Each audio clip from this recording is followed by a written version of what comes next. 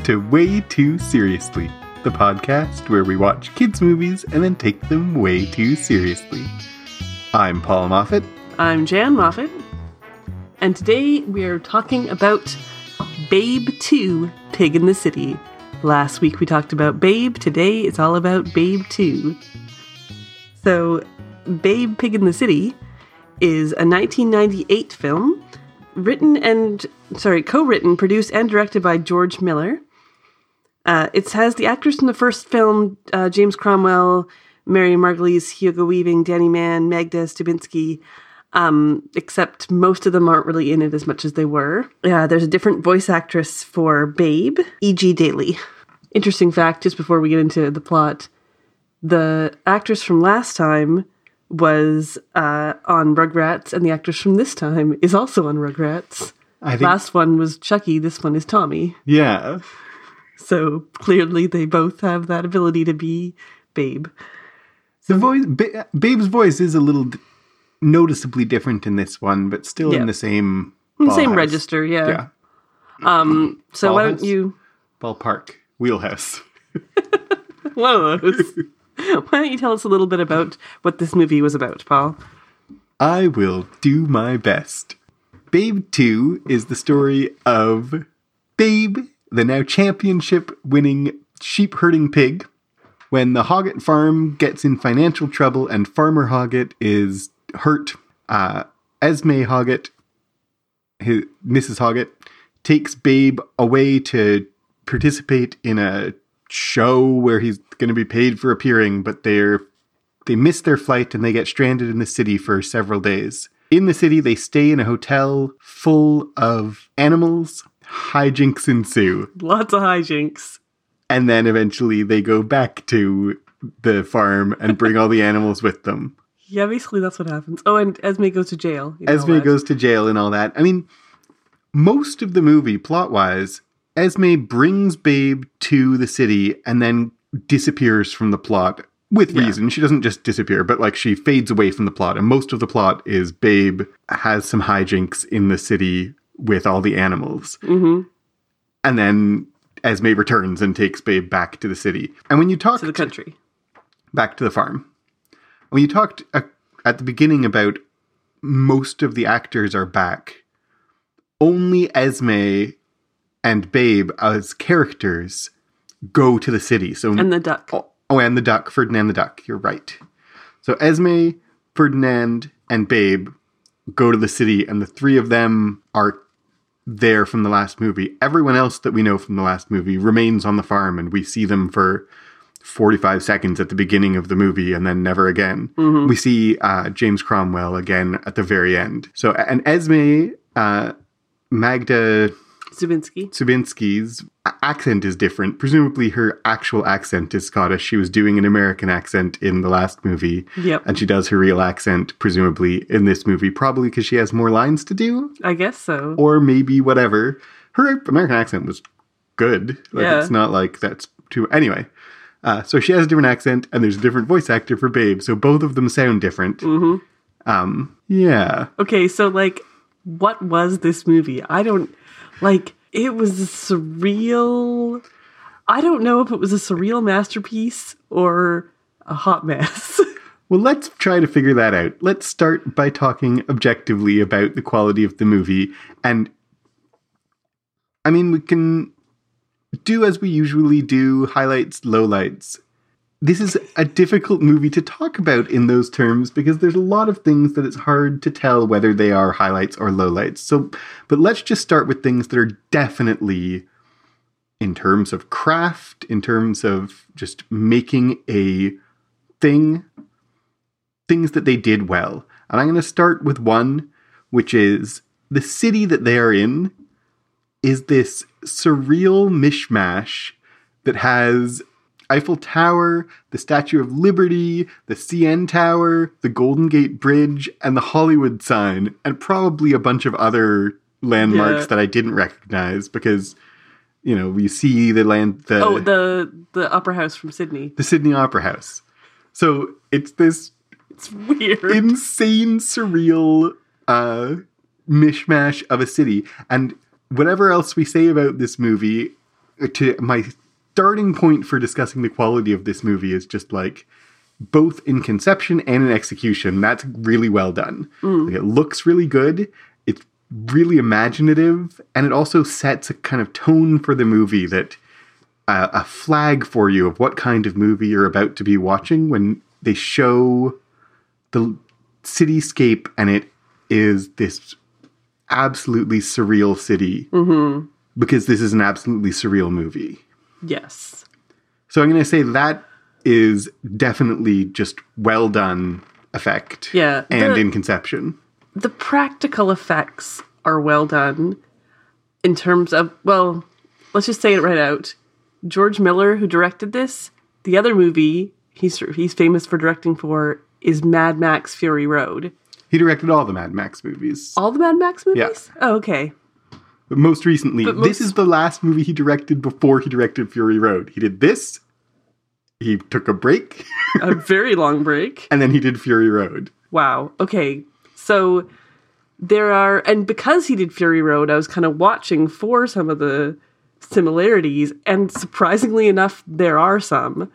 Because quite a few, really. There are some practical effects with people swinging from wires, and at one point, Esme is in this bizarre rubber suit swinging across a ballroom, and then other people are swinging across too, and it really reminded me of like the pole vaulters and people in Fury Road who do that.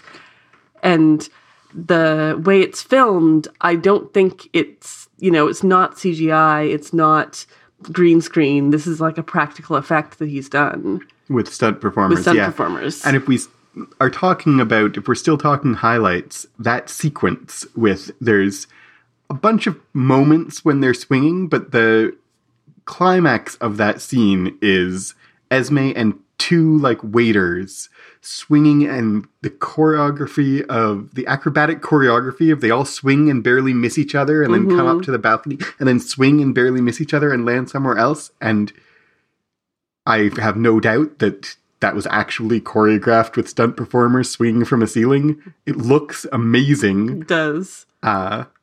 It's so reminiscent of Fury Road, and it's without question highlight of this movie and of any movie. Like, it's this weird set piece, and this movie is full of weird set pieces. Yes. And that one stands out as a particular highlight. Like, it's amazing to watch.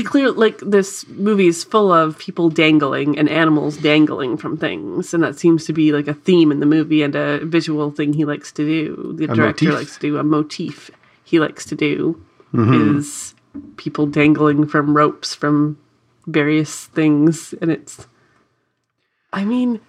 just weird, but like it's visually beautiful. Like, there's a lot of interesting shots in this, like you were talking about before with the acrobatics, and then right afterwards all these balloons float down. You get this beautiful aerial shot of these balloons floating down to the middle of a ballroom, and it's beautiful. It looks like a kaleidoscope.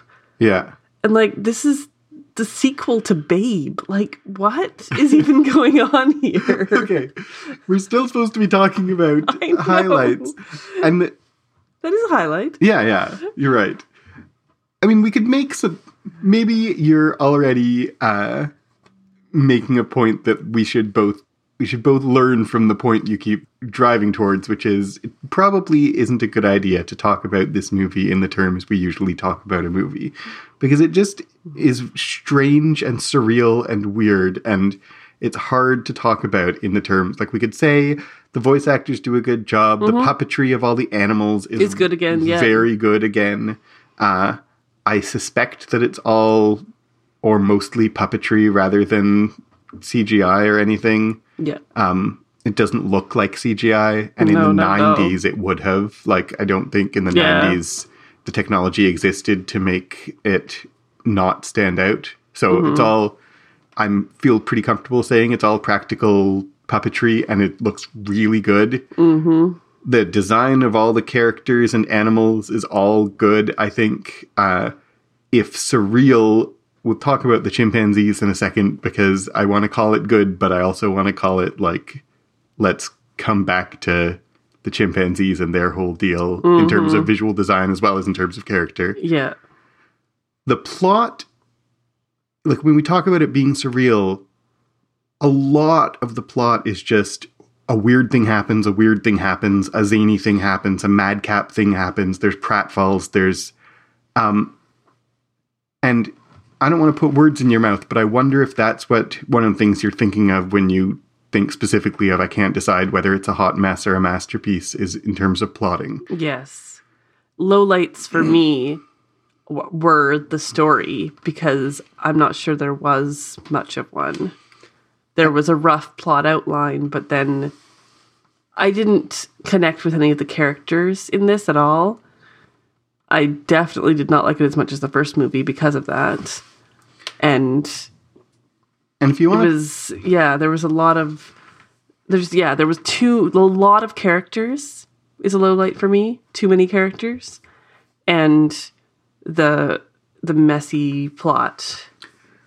And if you want to talk about it from like a structural perspective of there's a protagonist who has a conflict with some kind of antagonist, and this movie is an example of I feel comfortable again saying deliberately disregarding that the rules of structure. Yeah, no, it has no structure. It has a structure, but I was teaching yesterday, and I said in my class teaching 1984, we were talking about a character, and I said, like, the rules of structure, it's important to know, especially as a writer, they're helpful tools, but as a reader, as a critical reader, you should be aware that sometimes people throw them away on purpose or not on purpose, and they are, like, you know the rules, but you can break them. And breaking the rules does not mean something is badly done. I feel very comfortable, because of the way this movie is done, making a claim that the rules are broken on purpose. Yes, absolutely. It's not that George Miller doesn't know how to structure a 3-act story. It's that he said, let's not do that. Yep. So they travel to the city, and while they're in the city, like, who's the protagonist? Who's the antagonist? What is Babe's goal? Is he trying to achieve something? He's trying to save the farm is kind of the premise of the movie, but so much of the movie, he does not working towards saving the farm in any way. Yeah. So did you like this movie? Yes. I'm going to make a case for it as a surreal masterpiece instead of a hot mess. When it ended, I kind of sat there with my mouth open, thinking, like, what did I just watch? Yeah, absolutely. But the more I think it over, and I've been thinking it over now for like an hour, not that long, but the more I think it over, the more I think, as long as you don't judge it by standards that it isn't trying to meet, as long as you don't, wonder how good of a romantic comedy it is, I think that this movie is working on all the levels it wants to work really well. And I think just if you accept it as a series of set pieces that are madcap and anarchic and creative and imaginative and beautiful, and like if you take that as what movie is, I think I enjoy it a lot.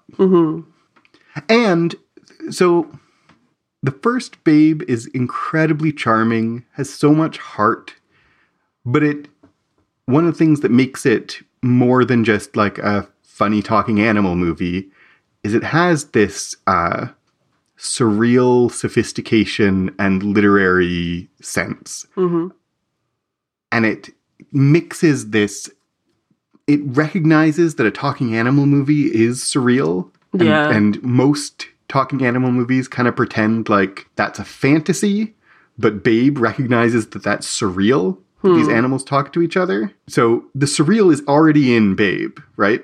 Yeah. And one of the things that makes Babe so successful is it takes that surreal, that anarchy, that little bit of a threat that everything's going to go completely off the rails at any moment, and it kind of grounds it with heart and affection, and the main character, Babe, who is so good-natured and innocent and is this kind of steady center in the middle of the madness. And this movie, I feel like, takes that and just turns it up to 11. So the madcap of... And there are madcap moments in Babe. Yeah. Several of them. Oh, yeah, absolutely. And the most madcap is when he's sneaking through the house and gets stuck on the ribbon and there's all the paint falls. Yeah. And like, I feel like the spirit of that moment is what this whole movie is. That like, he's the sane pig in a world gone mad and he's unflappable, but not because of his bravery, but just because he's makes a choice early in the first movie that he's never going to think ill of any animal. Mm-hmm. And then he doesn't through this entire movie. That continues in this movie too. So all that to say, yeah, I think I enjoyed it a lot. I would like to watch it 12 more times to figure out. How about you? Did you enjoy this movie? Like you, I'd maybe like to watch it a dozen more times to know that question, because let me be honest here. I fell asleep for a tiny bit of it. Long-time listeners of Way Too Seriously will recognize this as a recurring motif on our show. We always watch them in the evening and I'm sleepy. Anyway, sorry. Not sorry. I really love Babe 1. And this movie was no Babe 1, and so it's hard for me to compare to... It's hard for me to like them when I like that other one so much. But, like you said, it's this, like, insane, surrealist masterpiece, and maybe it's worth watching many more times to kind of see all the nuances of it. And what I did enjoy about it was the shots and the beauty and the way it made me just go, what?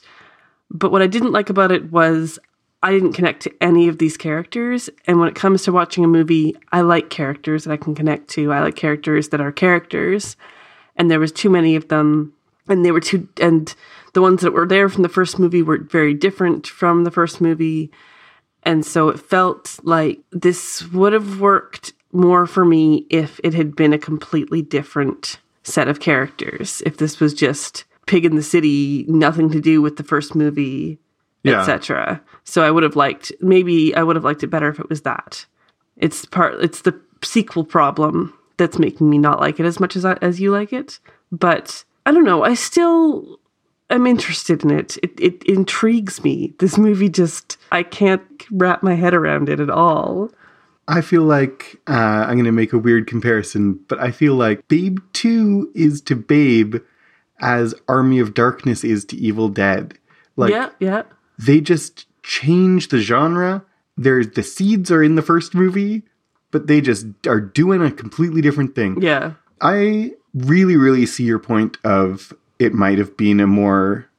I mean, obviously, for you, I don't need to see your point for you to talk about you enjoying it, but I can kind of agree that if it was just Pig in the City and had nothing to do with Babe, some of the discomfort or what's the word I'm looking for? Disorientation. Mm-hmm. Some of the disorientation might not have been there, and that would have changed my experience of it.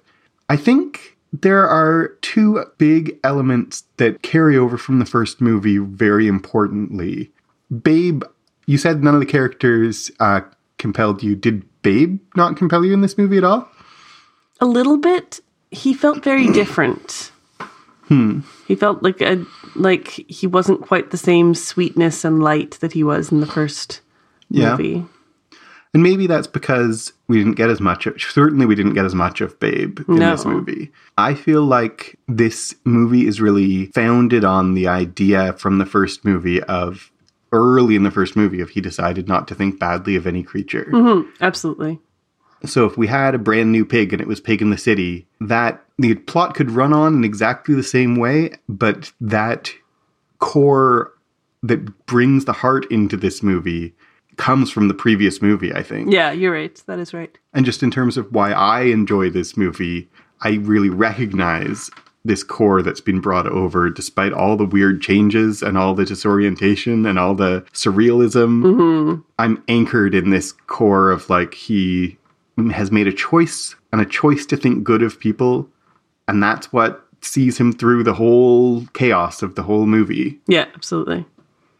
I really like that quite a lot. Things I didn't enjoy in terms of my enjoyment, I think they were bad ideas, even objectively. Coming back to the song, I see why they did it, trying to reverse and recreate like the sweet moment of the song, but or maybe to surrealize it. But like when he starts singing to the chimpanzee babies and then all the whole house full of animals all join in singing la la la to the song, like that did not work for me. No, not at all. Because it's not the melody. I mean, the melody is a beautiful melody, but the melody is not why that moment was touching. Yeah. Without the lyric and without the whole emotional moment. But like, I think that moment in Babe 2 could have worked if they had kept the lyric even. Mm-hmm. If somehow they had all known the lyrics, like I wouldn't have minded. Yeah, and they could have because it's surreal. Yeah, exactly. Because they're just as likely to know the lyrics as to know the tune, right? They all just join in on the tune. However, so that didn't work for me and I didn't like it. I can see that it's kind of a statement of what this movie is. Like they take this very simple, frankly, Farmer Hoggett singing to his pig and doing a big dance to his pig is also really surreal. Mm-hmm. So they take this simple, surreal moment from one movie and they reproduce it, reverse it, crank up the surreal, make it bizarre, and on an enormous scale in the next movie. Like that's what everything about this movie is. Often it works for me. That was a moment when it didn't, and maybe represents to me why this movie might not work for someone else. Yeah. You know what I mean? Yeah, exactly. Exactly. So should we get into the way too seriously part of our show? I think I already got into some of the seriousness that I wanted to talk about when I was talking a second ago about like the madness and anarchy of the city with this optimistic and innocent core in it that is what allows him to survive through the chaos. I think that's a thing to take seriously in terms of the theme of the movie. I think one of the things that this movie does is really examines this. He decided, I mean, I keep coming back to it. Maybe it wasn't deliberate, but it seems so deliberate to me. I think this is a movie arises from an attempt to really take seriously this. He decided not to think badly of any animals. So we have the chimpanzees that are awful. Yeah. And it's not actually a pit bull, but they label it a pit bull in the movie. Yeah, it's a bull terrier. Weird. It was a bull terrier. It's in the 90s, people didn't know what a pit bull was. I think that. That same bull terrier is in the Popeye movie, also called a pit bull. Really? Yeah. Weird. Anyway, the bull terrier, like, is this mad dog, aggressive, chases him down the streets. Like, so two different kinds of horrible animals. But Babe won't think badly of any of them and ends up redeeming all of them through his kind of naive spirit. I think that's the philosophical claim at the heart of the movie, is that the surrealness and the danger and the disorientation and the madness of the city of life based on the end of the movie of the 20th century, because the narration at the end of the movie says like they went back to the farm a little left of the 20th century. So the city is like them coming away from farm life into the modern world. And the modern world is surreal and incomprehensible and violent and selfish. And the Babe's choice to be kind and optimistic and not think bad of people sees him safely through all of that and is transformative of everyone around him. Mm-hmm. Absolutely. He also possibly kills someone. When does he kill someone? Okay, so Mickey Rooney plays the clown. Right. Uncle Fugly. Which, is it Fugly? I feel like it was Fugly. I mean, we'll have to look it up, but I really felt like they were saying Uncle Fugly the whole time. And I'm like, really? Really, movie? I don't remember, but it could be. Which, side note, this is not a movie for children. I don't know. It's very weird. He is in this clown show with the uncle and sets it on fire, and the uncle has to go to the hospital. And then the woman, his niece, comes back and says, like, he was on his deathbed, blah, blah, blah, and she's holding his hat. And it kind of implies that maybe he died in the hospital, which would be entirely Babe's fault. Okay. I'm going to... Accidentally Babe's fault, Yeah. but still Babe's fault. I'm going to just nitpick you on he kills someone, because someone accidentally dies because of him is not the same thing as he kills someone. Okay, fine. Involuntary manslaughter. Pig slaughter. Wait, no. The pig doesn't get slaughtered. Like, it's one of two moments, possibly three, definitely two moments in the movie where Babe inadvertently causes massive physical harm to a person. Yeah, exactly. And the one is at the beginning of the movie. Farmer Hoggett is trying to fix the well, and Babe accidentally falls in, and in a, like, Rube Goldberg series of events, Farmer Hoggett gets his hand broken and a concussion, and his, Yeah, he's horribly injured. he's horribly injured for the rest of the movie. He isn't even in the rest of the movie, but it's a catalyst for the movie. And then a very similar kind of one thing leads to another Rube Goldberg thing is what leads to the clown being horribly injured. Mm-hmm. So what is that? Yeah, exactly. What does that mean? I don't know what it means, but it is definitely a motif in this movie that humans get injured and the animals cause the chaos that injures the humans. And maybe, no, because Farmer Hoggett didn't mistreat. I was going to say maybe it was his comeuppance for mistreating those monkeys, and maybe he didn't seem like a very good person. No, he didn't. The uncle. No. He seemed like a pretty horrible person. He did. Oh, he tried to capture Babe right when he first met him. Yeah, he succeeded in capturing Babe, and Babe is in his performance. Because he's been kidnapped. It is so complicated, and one of the things this movie does is everything is so complicated. Because Uncle Fugly, it's Fugly? It is really fugly. All right, Uncle Fugly doesn't seem like a great guy. He comes in, seems like drunk and... He's covered in ice cream that looks like cocaine. He's covered in ice cream that looks like cocaine, and he steals Babe, and Babe is in his circus performance, though he doesn't belong to him, and his monkey is wandering around the hotel stealing bags from people, and we have to, if we are gonna kind of step back from the surrealism and use any realism at all, we have to make Uncle Fugly responsible for the crimes his monkeys commit, stealing luggage from people. But then he's a clown. Where is he a clown?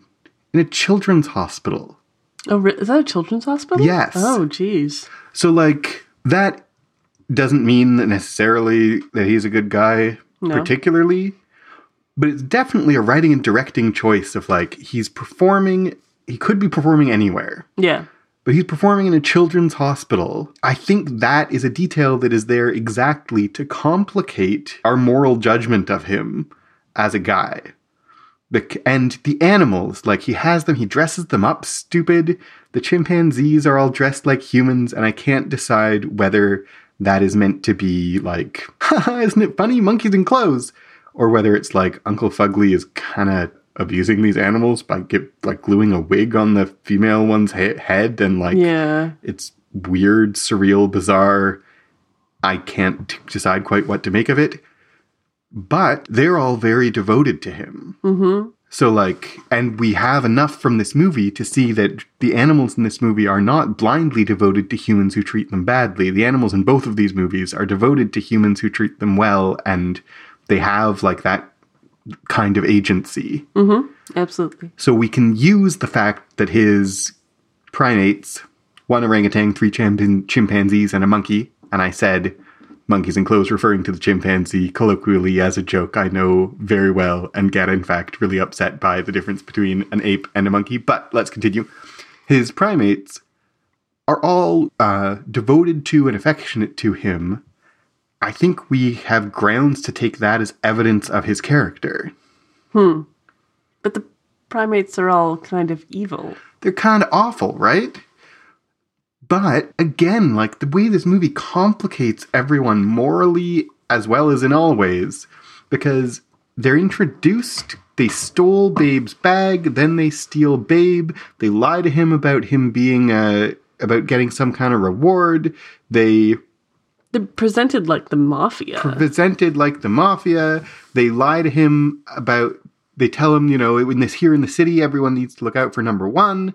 They lie to him, put him in danger of the vicious dog so they can steal food. And then they start to be working with him.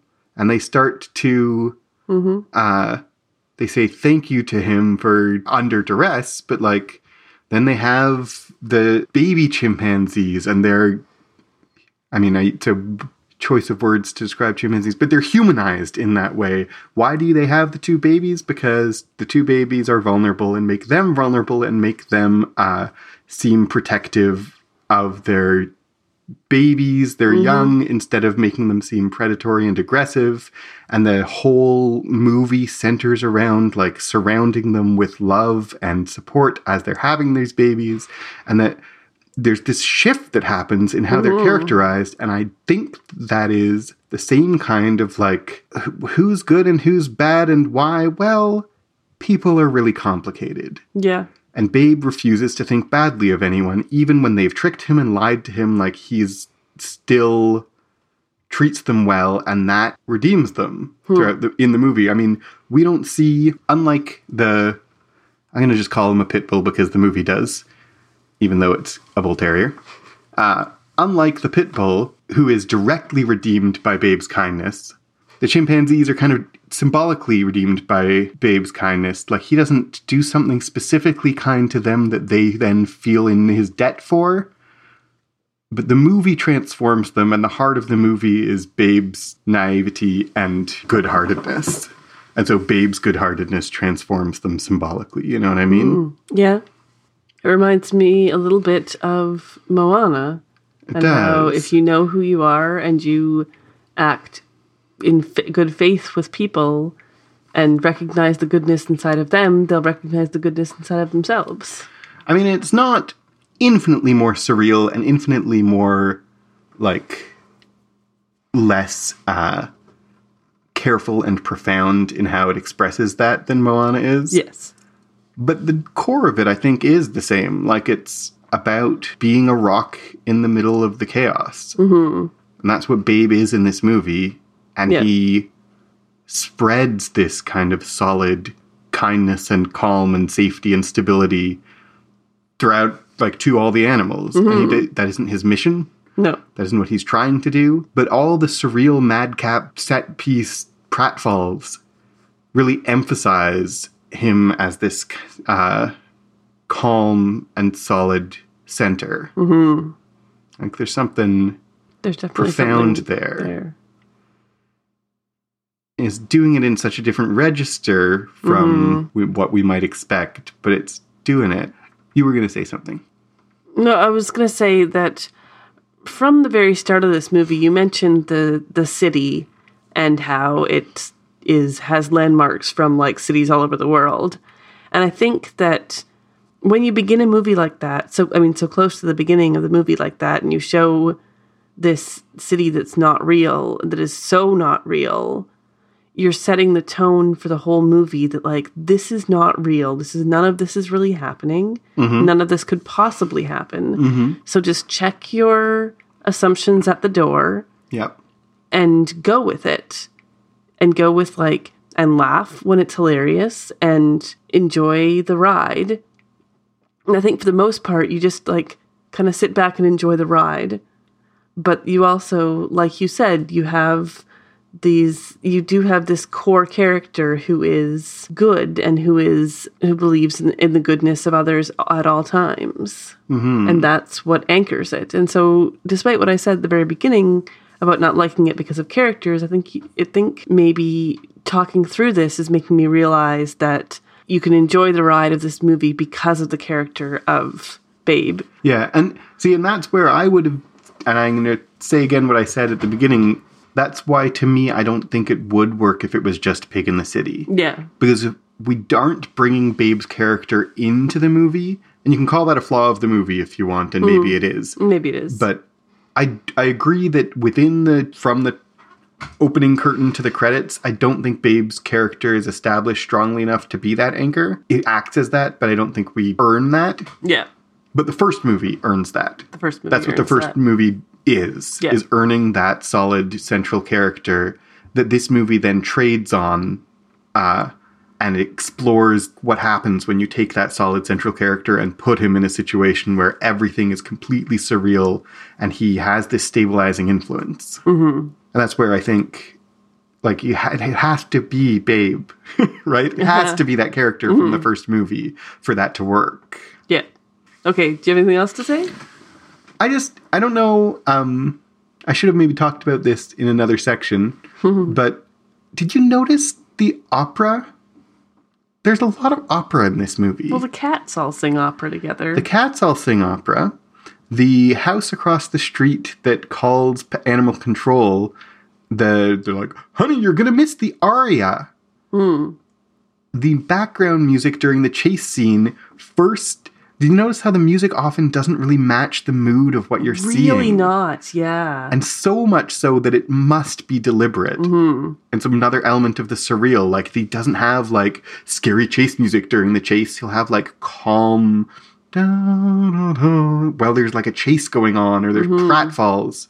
And they're often those are choruses or instrumental sections from opera. So the most memorable one is during the big chase scene when the pit bull is chasing Babe.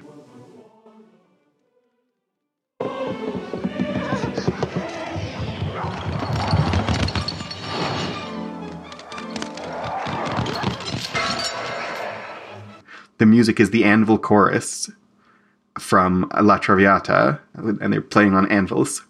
And then when he's drowning, the dog falls off the bridge and his leash stretches and his head dunks under the water. And I'm sitting there next to my kids being like, are they going to like show a dog drowning on my screen of this children's movie?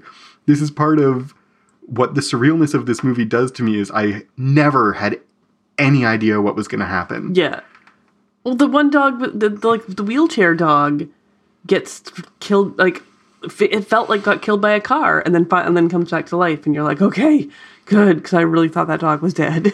It's one of the things maybe that is behind the surrealness is you don't get as emotionally invested in a movie when you see the beats coming. Mm-hmm. And this actually hits all the beats of the animals are all safe and it ends happily ever after.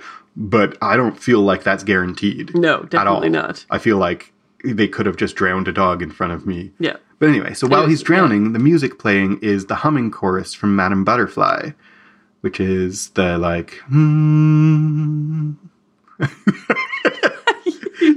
just hummed. I just hummed. So right next to each other, we have the anvil chorus and the humming chorus, two like very iconic choruses from two different operas. And like, I don't know exactly what to make of that, but there's a lot of... I remember in the first Babe, basically all the score was if I had words to put it made instrumentally. This movie has a lot of music and it's a lot of like recognizable opera things. What's up with that? I do not know. That maybe doesn't belong in the Too Seriously because I don't even have an interpretive. No, I mean, like, guess. We just take a bit to talk about some of the weird things about this movie, and that's one of them. Yeah. There's like a few just like weird moments. Like they're escaping by running across a pipe, and it shows this wide shot of the street with the animals in the distance crossing the street. And in the foreground is this like woman in a beautiful wedding dress running away. And you're like, what does that have to do with anything? It has nothing to do with the movie at all. This woman has nothing to do with it. It's just another layer of, this is not real. This is, check your assumptions at the door. This is a weird, unreliable, bizarre world. Or when the moment, we talked about the moment when they're all swinging from the ceiling, there's this big tower of glasses that gets set up. Yeah, it never gets broken. It never gets knocked over. But he also doesn't like show it as the punchline of a gag. Hey, look, it's here. Like it's set up and you expect that if it was Home Alone, you would have set that thing up and someone would have run into it and it would have been crashing glasses. If it was every other movie. But there's this big setup and there's all these pratfalls all around and this big setup of a pile of wine glasses survives all the pratfalls and nothing comes of it. Nothing comes of it. And like, it's again just, you do not know what's going to happen in my movie. How dare you assume you know what's going to happen in my movie? Exactly. That's exactly it. And I've seen before, like I've seen before, the joke is the inversion of it, where someone would be like, wow, it sure is good that those glasses didn't get knocked down. Like, that would be a joke also. Yeah. But he doesn't do that either. No, he doesn't draw attention to it. He just, he draws attention to it, and then it doesn't get knocked over, and then we get distracted by balloons falling. Where did those balloons fall from? They were in nets on the ceiling. Okay. Yeah. But like, we get distracted by something else happens, and then we get distracted by something else happens, and it's like a dog chasing its tail in this movie about a bunch of dogs and other animals. And like, let's list a few other surreal moments. Are there any other that you want to draw attention to? Ferdinand can't fly properly for some reason. I'm not really sure. So he rides in a pelican's beak. He's just lazy. He's just lazy. Yeah. Okay. But he also, like, his flying, like, in terms of the puppetry or whatever of it, is very flappy for a duck. It's very flappy, and it really draws attention to his puppetness. And it's especially because he does it in the midst of a flock of pelicans who are flying naturally as birds. So it's like, hey, in case you thought that we didn't know how to make birds that fly like birds, here's a bunch of birds flying like birds, and now notice how Ferdinand is not flying like a bird flies. Yeah. That's a weirdness. That's a surreal moment for sure. The orangutan throughout. I just like, one of the elements of the surreal in general in film is drawing attention to something as if it's significant when it's not significant. Right. And we keep getting like the orangutan making these like shifty eyes, like like the shifty-eyed dog in the episode of The Simpsons. How do you know he's the villain? He's making shifty eyes. But the orangutan never does anything villainous. No. Or really anything good. He basically never does anything. You feel like he's maybe not going to catch the baby. When the baby orangutan falls from the ceiling, baby chimp falls from the ceiling, you feel like maybe the orangutan isn't going to catch it. But of course he does, and then it's all happy. And that's a moment when he has said, like, you drooling imbeciles. This is an omnivorous mammal of the order Ungulata, an inconsequential species with no other purpose than to be eaten by humans. This lowly, handless, deeply unattractive mudlover is a pig. And the pig says, hey, catch the baby, and then he does. And they say thank you, and he says, thank the pig. So that's what that is, but it's so underplayed. Like, all that is very underplayed. Yeah. But very overplayed is like this orangutan looking shifty. That's surreal. That's weird. Yeah. Very weird how much attention we get till the orangutan is watching. The orangutan is making shifty eyes. Yep. The orangutan is like, I want him to talk like Christopher Walken. Yeah, absolutely. Absolutely. Like, and then the orangutan, nothing comes of that. Yeah, goes to the farm and is friends with the farmer's wife. Because she was wearing Uncle Fugly's clothes, and he has, this is not text, but I think he has decided that she is like a reincarnation of the spirit of Uncle Fugly. Oh, really? Because when she sees him, when he sees her dressed in the clothes, he says to one of the chimps, like, it's himself. Really? And the chimp says, no, it's not. And like, maybe he has poor eyesight and thinks it really is Uncle Fugly, but then when the end, when he like has all this affection for the farmer's wife, I think it's that he's like decided that she is either in a supernatural way or just in a symbolic way. She is the new version of himself. She's the new himself. She's the new Uncle Fugly. She encapsulates what Uncle Fugly used to be for him in some kind of mystical or symbolic way. That is a radical interpretation of the text, but I love it. This is where, like, maybe we should watch this movie immediately again. I know. I kind of feel like maybe we should. Except I don't want to at all.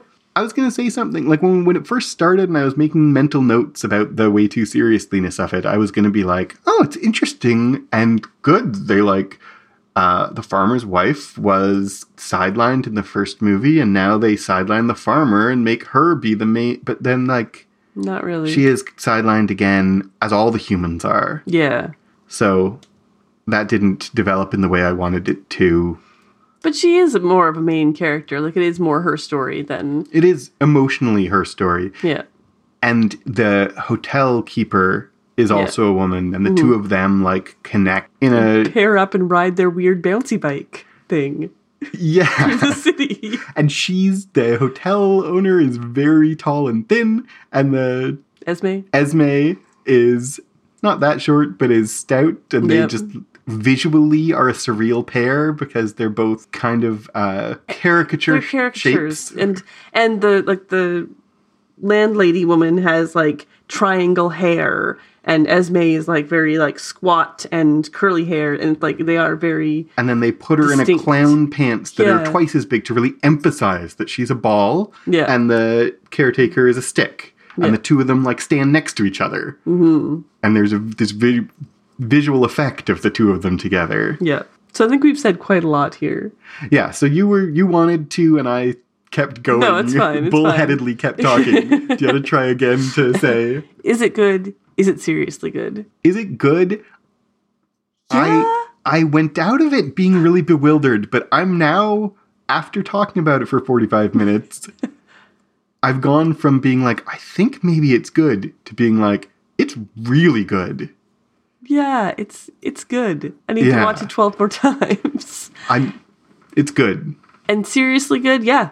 It is seriously good. I don't think there's a lot, there's just a lot to chew on with it, and I think that makes it seriously good. We didn't really say most of the animals are male. Basically all the animals are male.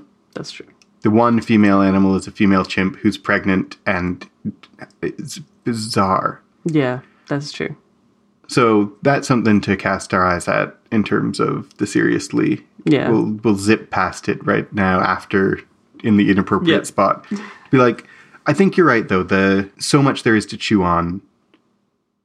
So much there is to chew on. That sentence was surreal, Paul. The fact that there's so much philosophically and thematically to mull over just means it's seriously good because it's too complex morally and philosophically to not be good. So if you want to talk to us about this movie and please tell us if this is your favorite movie, or if you want to chat about Babe Pig in the City, please do. You can talk to us on Twitter at WTScast. You can contact us on Facebook or on Reddit. Those links are all in our show notes. You can email us waytooseriouslycast@gmail.com. And if you really like us and want to kick us a surreal amount of money, patreon.com/clockworkscast. So I've been Paul Moffat. I've been Jan Moffat. Have a surreal day. I just have no idea how to tie into this movie in the end, because nothing in this movie makes any sense, and neither does this ending. No sense whatsoever.